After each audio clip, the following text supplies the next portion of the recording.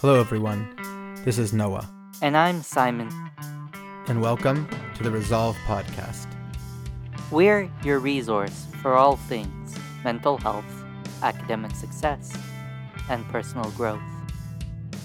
Devoted to helping students thrive and build the resilience to succeed in school and in life.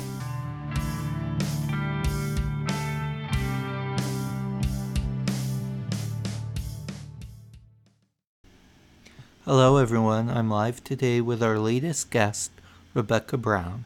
She's a practicing therapist that works with professionals and students who experience trauma, and her specific focus is on equine therapy. So, she helps people use horses to deal with their mental health issues. I apologize in advance because some of the recordings might be unclear due to internet difficulties. But without further ado, let's start. My name's Rebecca, and I've been a mental health clinician for many, many years. It's hard to believe it's over 35. I spent a lot of my early career, actually, as we're talking students, I'll let you know I got my undergrad bachelor in social work degree from Western, and then I worked in medical social work and then child protection for many, many years. I was over 20 years working in the field of child protection, so learned a lot about young people and children in particular and trauma. And then I branched out about 6 or 7 years ago into just doing private practice, still with a specialty in trauma and trauma as it relates to helping professionals. So anybody that's in the medical field, first responders, military, social workers, foster parents, teachers, anybody who is working with children who've been traumatized, I work with them to help them deal with their vicarious trauma. And it was through that work. Then I did my master's degree while I was working at McMaster University in Hamilton. So I'm a grad from there. And I'm also now on faculty. I am in the London and Southern Ontario area. And so I'm on faculty at Western, actually in the Department of Family Medicine. I'm one of the few non-MDs that's in the Department of Family Medicine. But my role there is to work with medical students, nurses, medical residents, family physicians, and helping them work through the trauma that they pick up little bits and pieces from the work that they do. So that really is my specialty. I also do critical incident debriefing, and I've done international trauma response. The last one I went to was Paradise, California, a few years ago after the massive wildfires that went through and pretty much wiped out the town of Paradise. So I was in the field, boots on the ground trauma responder there. So the work of trauma is ironically what led me to work with horses, because we've discovered that there's quite a connection, a powerful connection between animal-assisted therapy and helping humans. And we do know that horses really, in particular, pick up and read our energy. Horses are, we like to refer to them as living, breathing biofeedback machines. They don't see our exterior. They don't care who we are, what we do for a living, how much money we earn. They don't care about the clothes that we wear, our body image.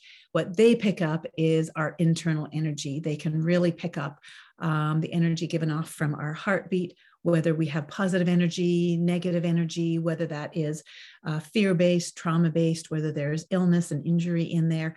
Horses are able to read that and then respond accordingly. So those are my partners in a lot of the work that I do. I also work in a medical center, and I really say that I have my day job and then I've got my fun job. And my fun job is working with horses that can really help people to get unstuck, particularly people that have done traditional talk therapy. And again, I offer that as well too, coming to my office, doing virtual and video counseling.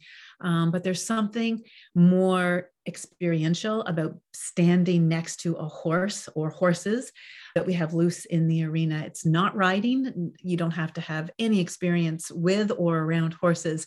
Just be open to coming into the session and be prepared to feel both vulnerable and protected at the same time by these beautiful, beautiful animals. Yeah, that's absolutely fascinating. I remember reading about Clever Hans, a horse that was taken to different carnivals 100 or 200 years back that would do multiplication by clopping its heels. And it turned out the horse couldn't do math, but it could just pick up on subtle emotional cues from its owner. So I think it's really fascinating that horses can pick up on all this. So, what exactly are the horses doing during the therapy sessions? Are they just kind of listening in? Yeah, it is one of those things that's sort of really hard to explain just by sitting and talking about it. But basically, I have access to an indoor riding arena, and the days that I'm there, Tuesday and Thursday afternoons, the arena is closed for anybody or for everybody else, and it's a therapy session. And so we have the person come in, and we'll have typically 2 horses loose in the arena. So they are not haltered, they have no ropes on them. And this lets them know that they can think and behave like horses in the wild. Even though these are domesticated horses, their acute sense of safety is their number one safety factor for them.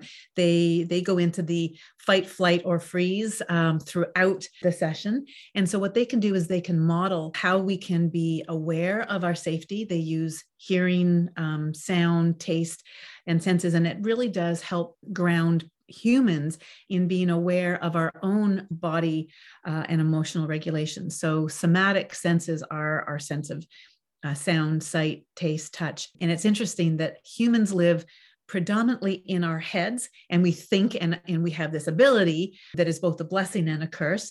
The problem is once we've experienced trauma, once we have anxious feelings of depression, those can overwhelm us, and we can live very much in our heads and sort of have a disconnect from what's going on in our bodies. So we use the horses and we look to them to model what it's like to be on hyperarousal, be aware of sights and sounds and smells that might trigger them, and then bring themselves back to a place of emotional safety. So it's using that parasympathetic, sympathetic nervous system constantly, the sense of awareness, but safety at the same time.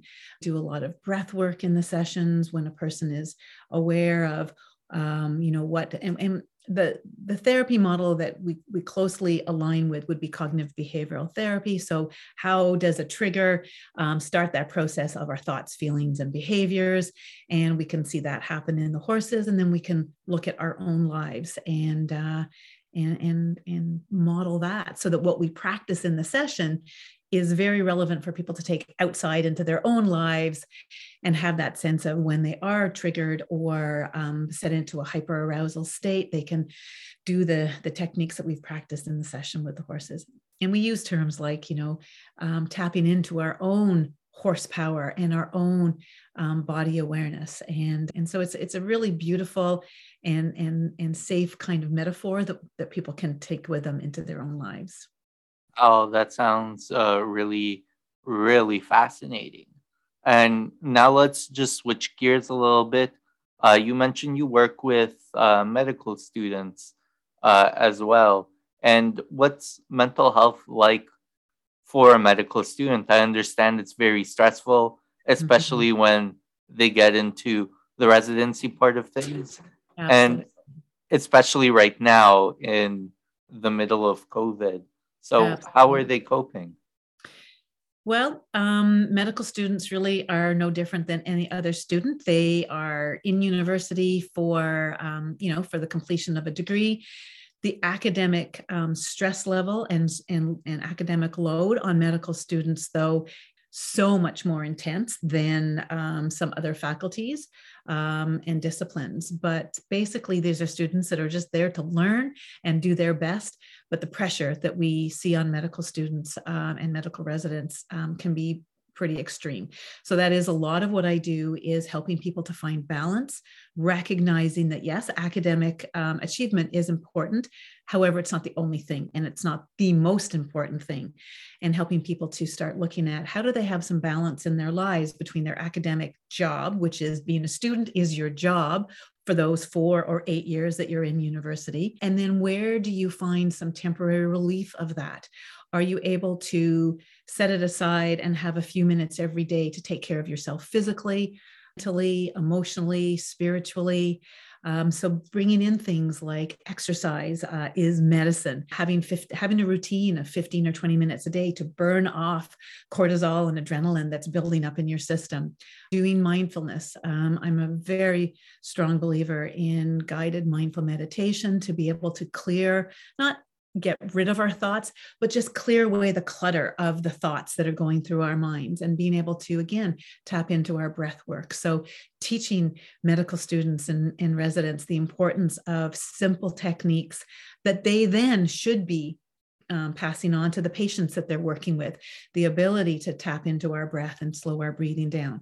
We slow our breathing down, we slow our heart rate down, we can bring that thinking prefrontal cortex part of our brain back online, and then be able to make the next best decision based on, what are the problems in front of me right now, or the obstacles in front of me right now. I actually do kind of a cool thing. My husband actually is a family physician, and he has medical students and residents do placements with him. And when they're with us for a week or 3 weeks or a month, because we're up in a fairly rural area of Ontario, so they come up here for a month and they stay, and I'll take them for a day and do a session with horses, where I'll bring a medical student into the barn, and I'll have a horse in a stall, and we'll get them to imagine that horse in the stall is a patient in an exam room, and you just walk in to that exam room.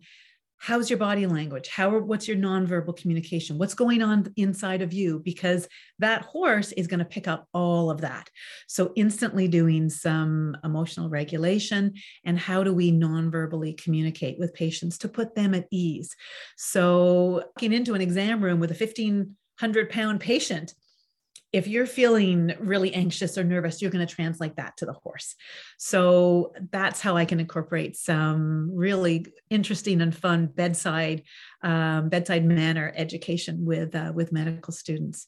And it gets them out of their heads, because quite often medical students they have so much information that they feel they always have to have access to in their heads, that they disconnect from the fact that they're human first. And they need to establish a relationship with their patients on a human level. And that patient who's in that exam room is likely feeling extremely anxious and vulnerable as they meet this medical student doctor in training for the first time. So bringing everybody's attention down and acknowledging that, saying, it's nice to meet you. How do you do?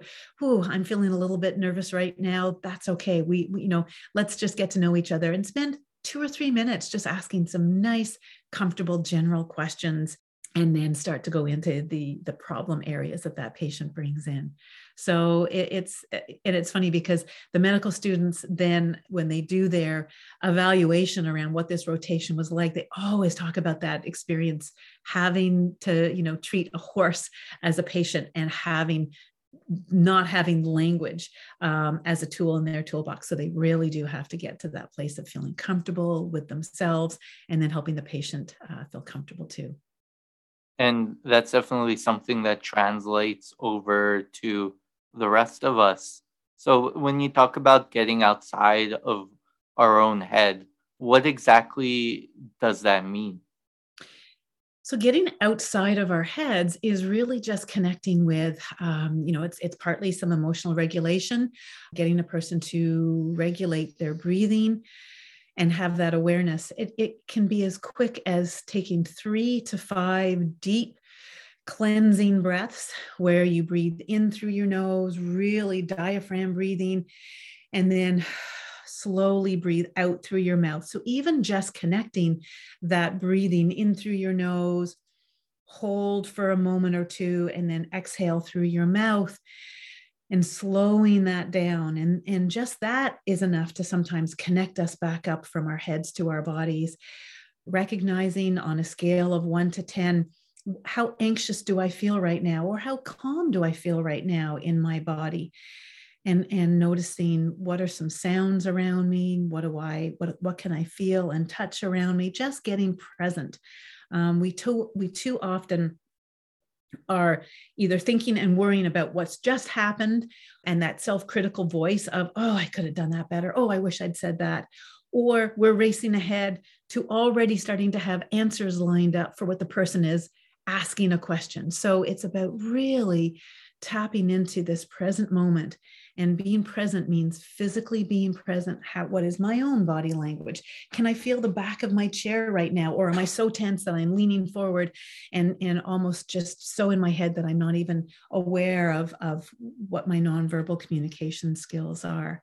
So listening, just maintaining eye contact, all of those are ways of having, active listening skills and getting out of our head entirely and engaging, fully through our other senses.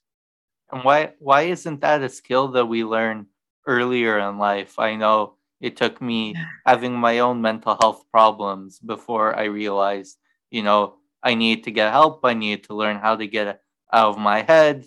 I need to learn that, I could just go feed some birds for an hour and that gets me out of my head. And it's extremely, extremely beneficial. But Absolutely. why does it take so long for us to learn?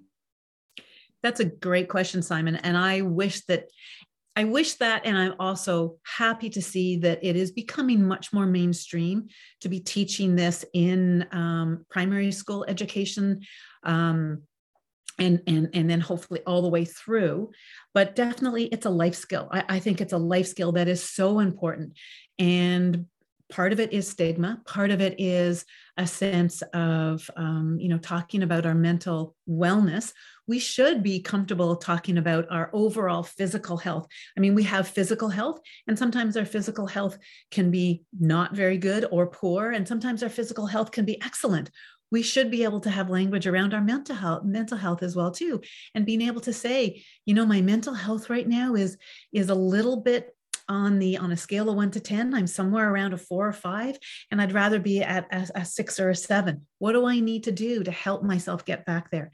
And your example of going outside, feeding some birds, having an animal at your access all the time. If we have pets, cats and dogs are wonderful at being able to just ground us again, because animals live in the present moment. So if we can see and have ourselves be able to pick that energy up from our animals in our life, that's an incredibly wonderful gift to have early on.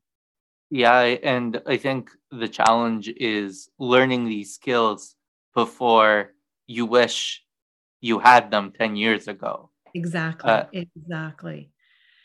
Either I'm working with first responders or military people, the amount of training that goes into physically preparing ourselves for the difficult work that we're doing is, hours and months of physical training, a lot of time and intellectual training for the work that we do.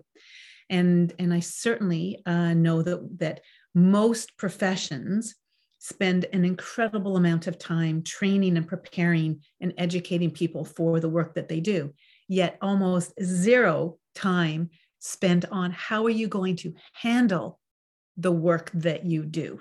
And that's where, people like myself come in and let's talk about recognizing the impact of the work that you do. So when I talk to students, these are skills that I would like them to be able to have early on, and talk about preparedness and mental preparedness and mental first aid and psychological first aid. And how do you recognize when you're starting to be overwhelmed, or you're starting to be saturated, or when you're starting to notice that the work, and right now, if you're a student, your work is your education. How are you starting to recognize that the education, that the course load, that the pressure is starting to get to you? And how can you recognize that in your body? How can you recognize that is your sleep being impacted? And then what do you need to do to put in place to help relieve that pressure because of that? Yeah, and what kinds of tips would you give to students on what they can start doing right now to build up this resiliency? Yeah, beautiful. And that's what it is. It's the word resilience. I used to ask people, what are you doing? If I ask you, what do you do for your own self-care? And quite often the response, besides people just rolling their eyes and going, self-care, who's got time for self-care? But if I reframe that question and word it, given the intensity and the pressure that you have in your life, what resilience building activities do you do? So resilience building is a whole lot more palatable to a lot of people. When we talk about what do you, and there's a sense of responsibility and importance. Yeah, how do I build my resilience to manage the work that I'm doing? So resilience building has all kinds of different aspects. It's physical self-care, it's exercise is medicine. How do you move your body to burn off? How do you get your heart rate up to burn off the heavy cortisol and adrenaline that's building up in your system when we do go through that fight, flight, or freeze response when we are activated?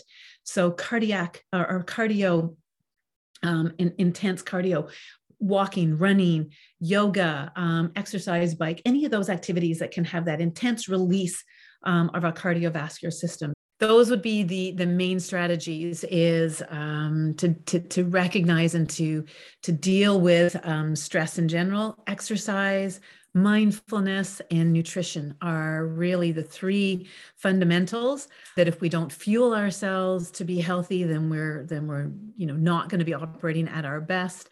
Again, it's that mind-body connection. The mindfulness, there are so many wonderful guided mindful apps out there now that people can use. And I, certainly can do your own search. Some of them are free, and just a 10-minute being able to just clear all that clutter of our thoughts and allow that peaceful, calm ability to then help us get into the next challenge of the day. And again, it's talking to people and recognizing that you are not alone.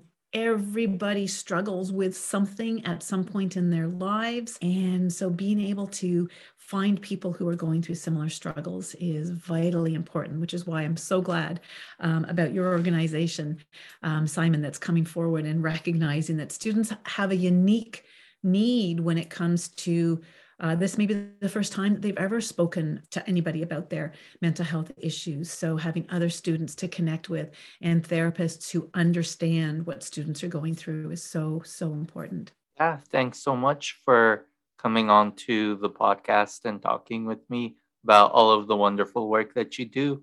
And I know you've also got a book. Maybe you can give yes. us a short blurb about it. Absolutely. And we can definitely share it in the podcast links and on Instagram. Okay, great. Thanks. So yes, so I've written a book just published in January called Shelter from Our Secrets, Silence, and Shame: How Our Stories Can Keep Us Stuck or Set Us Free.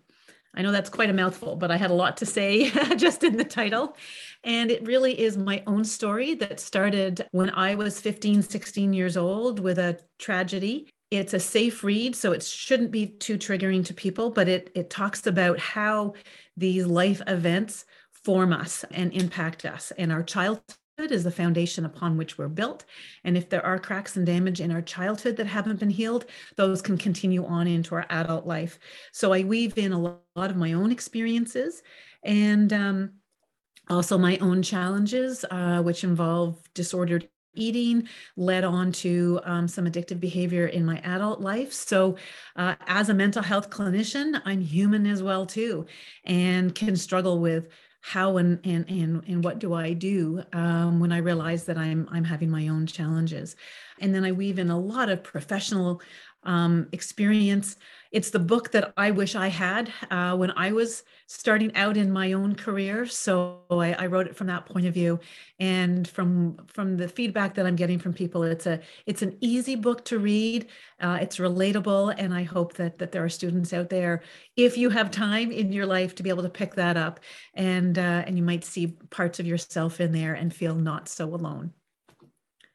Thank you so much for doing that. And thank you so much for sharing. Oh, my pleasure. My pleasure. And and certainly if anybody wants to reach out, the equine therapy, obviously horses can't do virtual therapy online, but they can certainly, if you have access to be able to a place, I'm happy to give information about how I was certified in equine therapy through an organization called EGALA. And I'm happy to talk to people about that and where you can find an EGALA certified equine therapist in your area. And hopefully that might be something that can augment other therapies that people are getting. I quite often have people come to see me for about 6 or 8 sessions while they're working with another psychotherapist about some heavier stuff, and they can come and work with me and the horses just to do some lighter, positive goal setting and work through some stuff in a fun, playful way. So hopefully that will be helpful to people. Fantastic. So that's a wrap on that episode. Thanks again for coming on. And of course, a disclaimer. This podcast and all of our mental health learning and educational content is not therapy and is not a replacement for therapy. Please seek professional help if needed. Go to www.resolve.ca to get the support you need.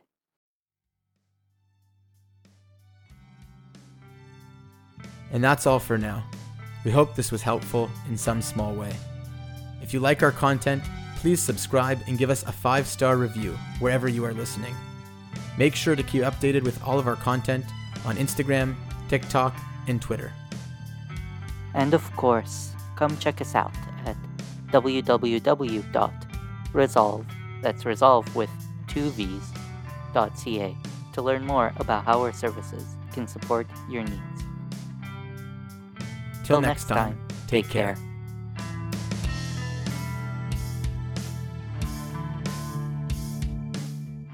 Theme song for this podcast is done by the band Mokuse no Maguro in their song Midnight Empty Street.